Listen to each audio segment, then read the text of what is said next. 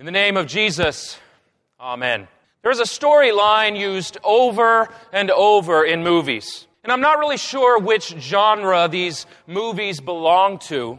Maybe comedy or family. I usually find them in the video cabinet next to my wife's chick flicks. But that designation really doesn't fit either. Sometimes the storyline even pops up in films about Christmas. I'm talking about movies that many of us have seen, like Liar, Liar with Jim Carrey, or Jingle All the Way with Schwarzenegger, The Santa Claus, and The Shaggy Dog with Tim Allen.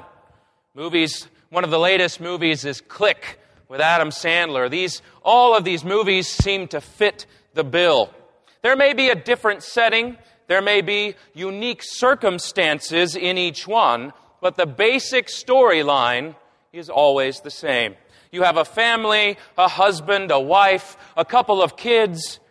The husband is too focused on himself and on his work, and so he neglects the family. The father makes promises. I'll be at your basketball game. I'll be there. The family, especially the child, counts on these promises, but they're left disappointed when the promises are not kept.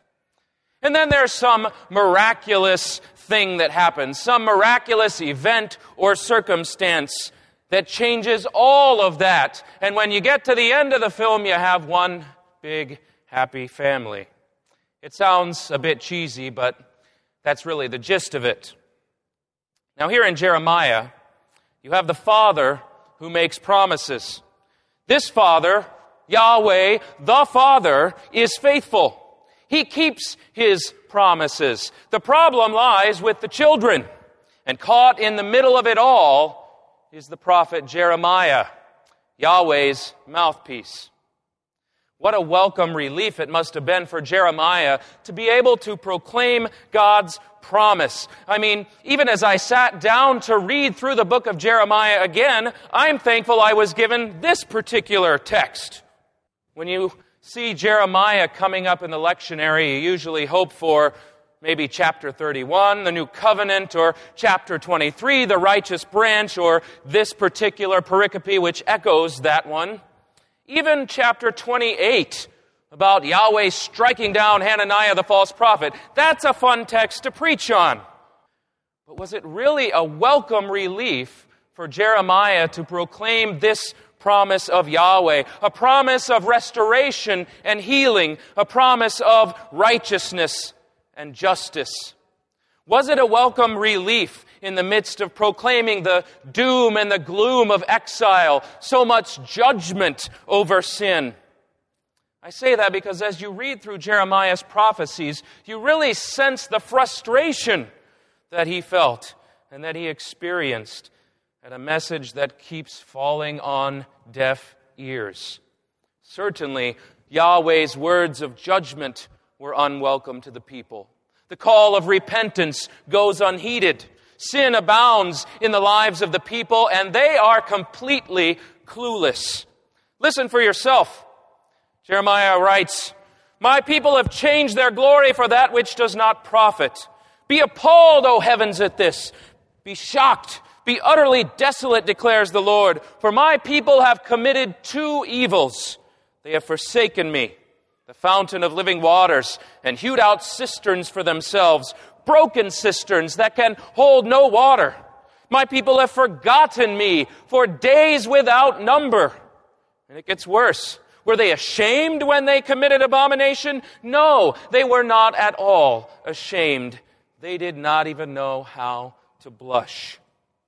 It's bad. And it makes you wonder if even a promise of restoration and healing and hope means anything to the people. They go about their lives trusting in the security of temple and the kingship, all the while worshiping objects of wood and stone before altars and Asherah poles. Behold, the days are coming. Okay, whatever, Jeremiah. Not really the first time we've heard that. If only there were something miraculous to bring about a change, to make a happy family in the end. But there is. There is hope in that Davidic line. There is hope in the temple, but it's hope that goes far beyond the situation at hand, far beyond King Zedekiah and a temple in Jerusalem, a building that will lie in ruins more than once.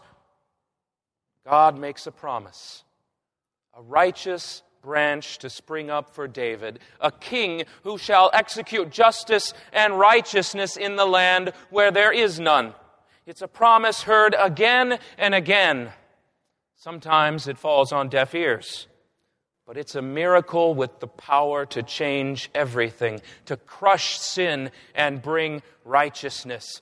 God keeps His promises, and that's why there's hope for Israel and for Judah. Even though He instructs His prophet not to pray for these people because of their lack of repentance, even though He will thrust these people from His presence, even though what He has given them will be taken away, even though Jerusalem will be a heap of ruins, a righteous branch will spring up for David, and he shall execute justice and righteousness in the land.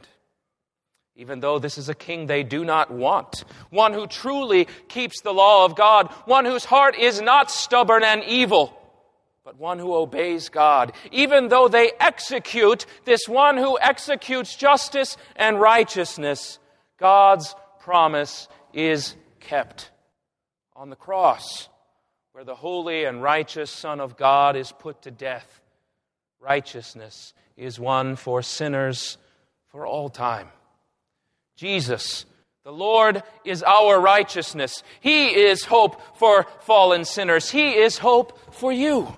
You can't read Jeremiah and assume that his words were only about people in the 6th century BC. It's easy to look at the Old Testament and wonder why so many people strayed from the God of Abraham, Isaac, and Jacob, the God who brought them up out of Egypt.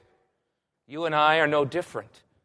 What things that human hands have made do you worship?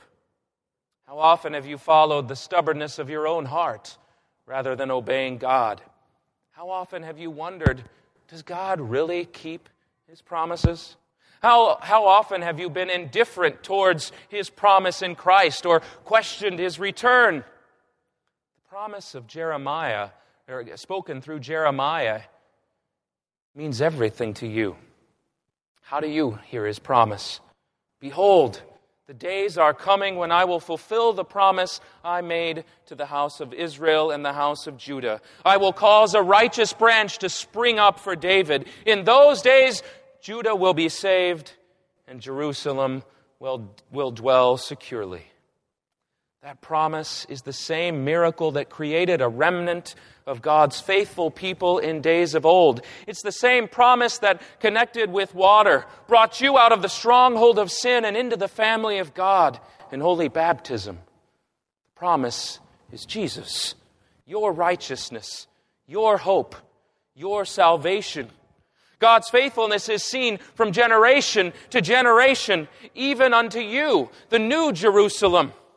You who in Christ dwell securely.